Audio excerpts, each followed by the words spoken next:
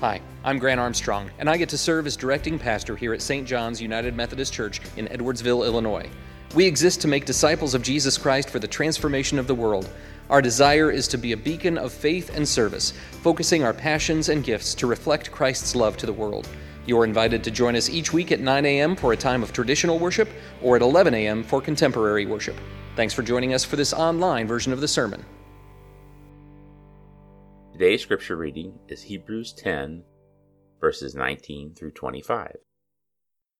And so, dear brothers and sisters, we can boldly enter heaven's most holy place because of the blood of Jesus. By his death, Jesus opened a new and life-giving way through the curtain into the most holy place. And since we have a great high priest who rules over God's house, let us go right into the presence of God with sincere hearts, fully trusting him. For our guilty consciences have been sprinkled with Christ's blood to make us clean, and our bodies have been washed with pure water. Let us hold tightly without wavering to the hope we affirm, for God can be trusted to keep his promise. Let us think of ways to motivate one another to acts of love and good works, and let us not neglect our meeting together, as some people do, but encourage one another, especially now that the day of his return is drawing near. This is the word of the Lord. Thanks be to God. You might remember Furbies. It was the must-have toy of 1998, and Vernon Hills, Illinois-based Tiger Electronics, which was around that time bought out by Hasbro, sold about 40 million of these Furbies in 3 years. There have been a couple attempts of a comeback for the Furby. The last happened around 2016 with the Furby Connect, but the wave of popularity has gone since to low tide. And yes, this is an original 1998 tag still on it, pristine white Furby. Can you believe it? You may remember that Furbies were banned by a couple of intelligence agencies that thought these toys had within them some sort of artificial intelligence or a surreptitious recording device. Their odd Furbish language was supposed to evolve and change over time so that eventually, the marketing went, they would learn to speak something that more resembled English. Workplaces like the National Security Agency wouldn't let employees keep Furbies at their desks for fear of spreading state secrets. But there was one more thing that made these popular little monsters interesting. If you would place Furbies together in a room, they would eventually begin to talk to one another. That wasn't widely advertised, so when a bunch of kids started bringing their Furbies to school when they came back in the spring of 1999, teachers started to freak out as these inanimate objects would seem to come to life and have a full-on conversation in some sort of devil language where they were likely plotting planetary extinction in the middle of a grade school social studies class, and nobody really knew why or how. It turns out that Furbies had this little infrared port between their eyes, which was their cue that another Furby or several happened to be present in the area with them, but it also prompted them to communicate with one another through their proprietary language. They sent out a signal to another Furby that was in the room, and they could sense each other's presence in ways that weren't visible but became evident. And I like to think of Christians a bit as Furbies of faith. There's something unique that connects Christ followers on a deeper spiritual level. There's something invisible but evident that joins people whose lives are surrendered to Jesus. And though we don't always understand the connection at first, over time we grow to understand the language of our spiritual connection more and more. And here's where it starts, our first lesson this morning. Christ has created a path to reconciling with God and one another. Christ has created a path to reconciling with God and one another. The author of Hebrews writes, "And so, dear brothers and sisters, we can boldly enter heaven's most holy place because of the blood of Jesus. By his death, Jesus opened a new and life-giving way through the curtain into the most holy place. And since we have a great high priest who rules over God's house, let us go right into the presence of God with sincere hearts, fully trusting him. For our guilty consciences have been sprinkled with Christ's blood to make us clean, and our bodies have been washed with pure water. Let us hold tightly without wavering to the hope we affirm, for God can be trusted to keep his promise." If you've ever started off a creative discussion or board meeting with people who don't have a lot of background with one another, or there's a chance you've participated in something called an icebreaker. These are maybe get-to-know-you games like Two Truths and a Lie, or divergent thinking exercises like having your team work to build whatever the tallest freestanding structure is you can make with an envelope full of provided materials. These are relatively low-risk activities that help people get accustomed to interacting more comfortably, warming up some creative processes and drawing inferences about applications from whatever it is that you've been asked as a group to do. It's called breaking the ice after the ice-breaking ships that would travel in freezing waters to forge paths that have never been forged through these icy regions before, and it's a process designed to make a pathway. Or several pathways, since these icebreaker activities are designed to help remove barriers between people and open up channels of thinking and acting that may not have been considered before. The writer of Hebrews is telling us that Jesus did more than break the ice, but he did create new pathways for us. More to the point, Jesus tore the curtain. In the Jerusalem temple at the time of Jesus, there were increasingly exclusive areas of access. Any properly cleansed male Levite who was a descendant of the priestly Hebrew tribe of Levi could access the court of priests, and beyond the court of priests was the holy place that hosted things like the table of bread, the lampstand, and the altar of incense. These were precious artifacts in Hebrew worship and can only be accessed by priests who were tending to the ceremonial bread, candles, or incense. And beyond that was the inner sanctum, the holiest of holies. This is where in Solomon's temple, in Herod's temple, the Hebrew people would keep the Ark of the Covenant. In the time of Jesus, at the time of Herod's temple, the Ark had been long missing and its whereabouts unknown. Indiana Jones had as much of an idea as anyone. One select priest, once a year on the Day of Atonement, would enter into that inner sanctum, the most holy place, to offer the blood of the sacrifice on the mercy seat of God to acknowledge and atone for, which means to make right, the priest's own sins and the sins of the people. No one else was allowed into the place of God's presence for fear of death or curse. Those who ministered within the inner sanctum were reported to have entered in with a rope tied around them so that if something happened, they could at least be pulled out of that space for whatever good that would do. That part of the temple was separated from the holy place, that outer part, by a roughly 4-inch thick curtain of fine linen, blue, purple, and scarlet yarn with cherubim embroidered in. It functioned as a big divine keep out or caution sign to let the Hebrew people know not to take the presence of the God of Israel lightly.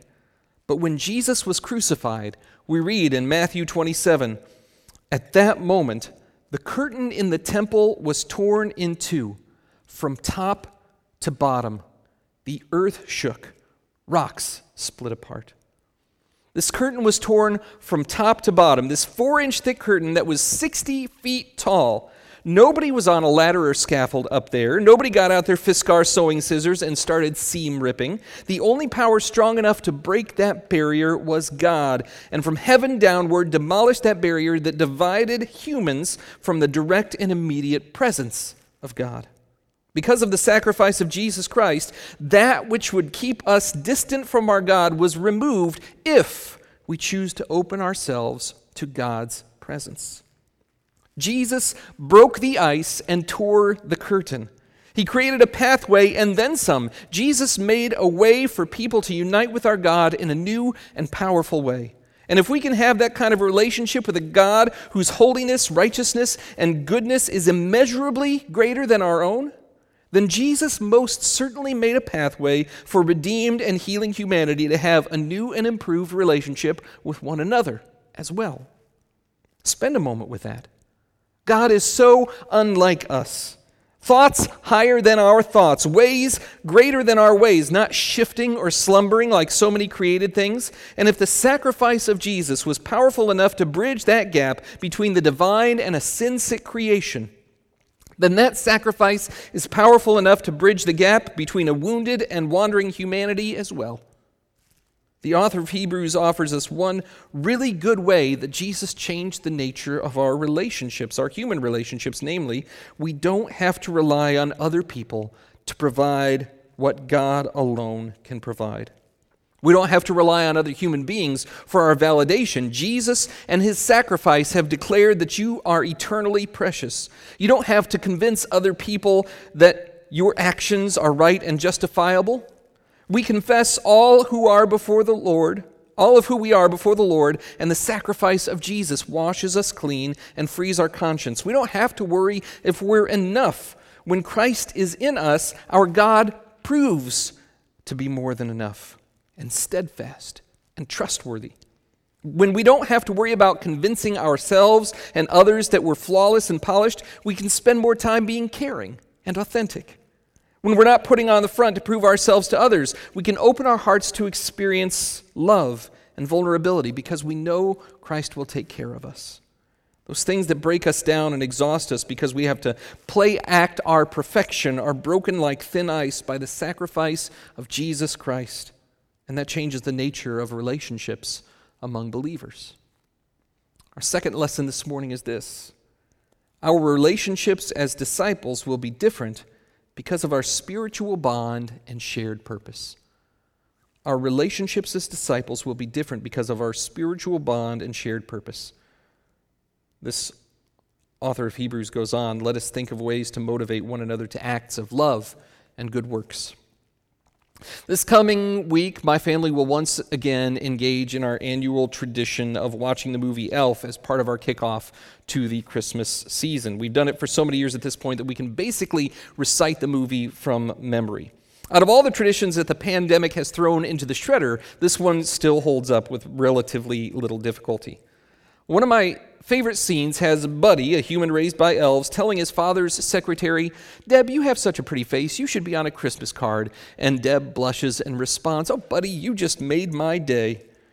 Buddy didn't have any hint of objectification or he wasn't offering empty flattery. It was just a sincere kindness. And it was a simple fictional exchange, but it warms my heart every time I see it. Buddy is an encourager. Unless you're a South Pole elf or sitting on a beef and cheese scented throne of lies, you're likely to walk away from an encounter with Buddy feeling encouraged. His version of encouragement might come across as a little saccharine for many of us, but the point remains. Who walks away from an encounter with you feeling encouraged? Who feels seen and appreciated? Who believes they could be on a Christmas card because you named a unique and special part of who they are? I've got people who are like that in my life. They're not shining Pollyanna sunshine on me in a way that seems insincere. They're making a point to help me feel seen and appreciated and encouraged. You know these people. They saw the unnoticed particulars of a job you clearly put some serious effort into, and they just mention how they recognized your attention to detail. They'll hear your presentation, and bypassing all of your self-conscious second-guessing about your performance, they'll recite back to you your main point and tell you why it's personally compelling. It's the person who figures out your favorite candy or restaurant, and when they know you've been having a tough day, they'll figure out a way to make sure that a gift card or a treat ends up on your desk.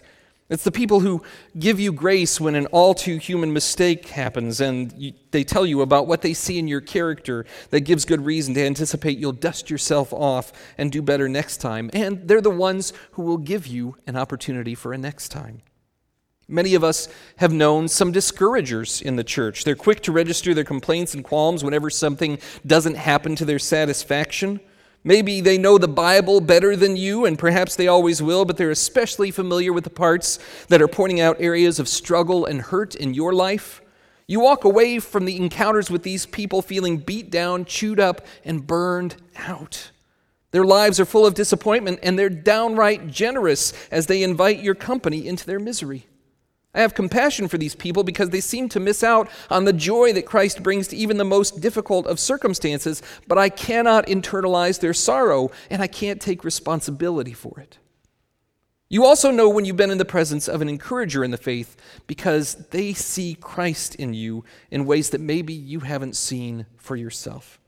You'll maybe learn about a spiritual gift that someone notices in you because you're bearing fruit for the kingdom, and you never thought such a thing was possible. When you encounter a Christian encourager, you'll find yourself becoming more curious about God's word and feeling equipped to dig deeper. You'll find yourself willing to risk more in mission because an encourager doesn't just build you up, but builds up your sense of who God is as we trust more in the God we serve. Our Christian encouragers help us to speak more openly about the God in whom we trust because it's not a matter of pride or arrogance, but a matter of love and hope. In short, our courage increases when we've attended to these relationships with one another during our time of praise. I hope to provide encouragement as I preach and teach, but I'm also well aware that the sermon is not the only lesson that God has in store for us when we connect through worship. If we're only mindful of them, we might find the good news in a streaming service comment section, or in times that feel more typical to us, maybe we'll experience courage-building connection in a neighboring pew. Our third lesson is this. Friends in faith yearn to know, how is it with your soul? Friends in faith yearn to know, how is it with your soul?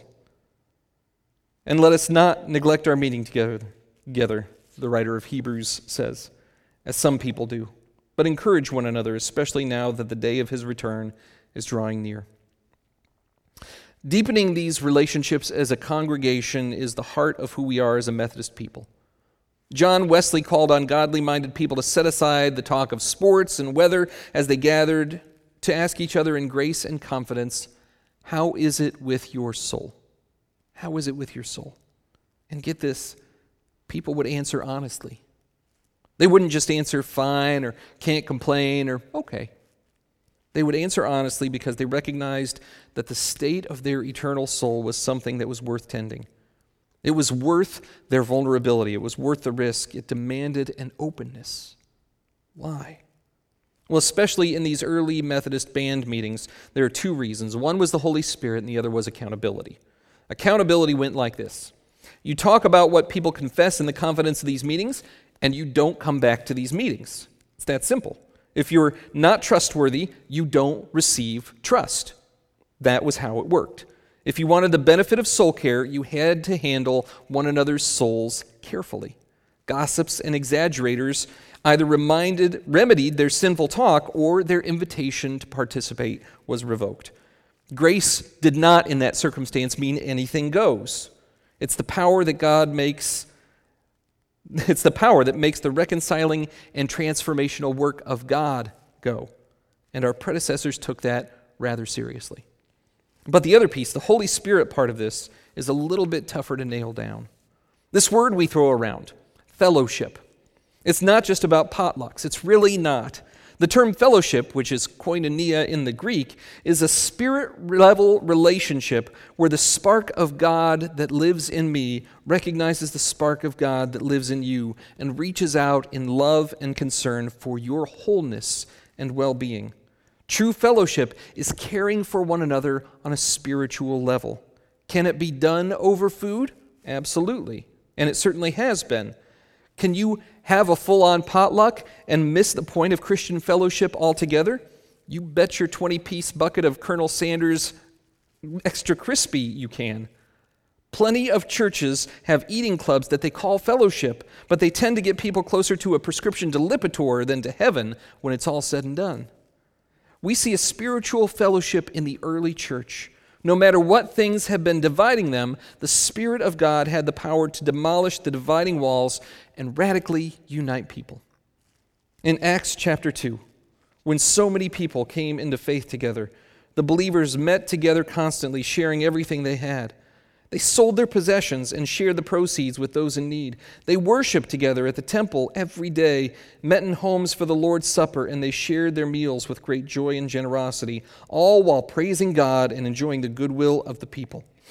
Each day, the Lord added to their group those who were being saved. People are simultaneously drawn to and repelled by that level of sharing. The desire to be known and the desire to be utterly protected of our image may work against each other many times in our lives. In my chaplaincy internship, I learned this gesture. It's a hand blocking and a hand beckoning at the same time.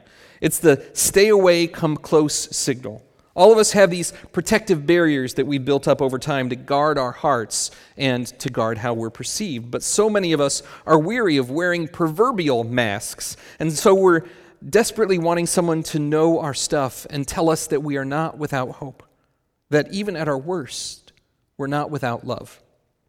And we don't jump into that quickly or easily. Those relationships are built on trust, which means we sow seeds that build trust. We gradually test the waters of relationships to make sure that we won't be hurt or betrayed. Other humans are always going to fall short and disappoint us in ways that God never will, but even when we accept mistakes and failings as a given, we still have a desire to know that people won't be cruel or unkind to us. Some of us have histories that replay in our minds, telling us trust is hard to earn, but very easy to lose. So we're called to be a trustworthy people, because our fellowship demands that people can know that our vulnerability will be handled in a way that upholds the dignity and confidence of each person. As a church, we want to know that a community of love will care for us in our time of need, and so we likewise care for others. As Christ's followers, who are created to be formed more and more into the image of Jesus, we need to know that these folks in the family of faith aren't just good time brunch buddies, but lay down their lives for us companions, journeying together on this same road of redemption. I believe God still draws people to groups like that. That level of care stands out in a world filled with superficiality and insincerity. It's the kind of relationship we'll discover if our hearts are open, and we become more and more open to these relationships as we worship. Would you pray with me? Gracious, loving God, we are so grateful for the ways that you have provided other companions on this journey to help us tend our souls, and that we can help to tend theirs.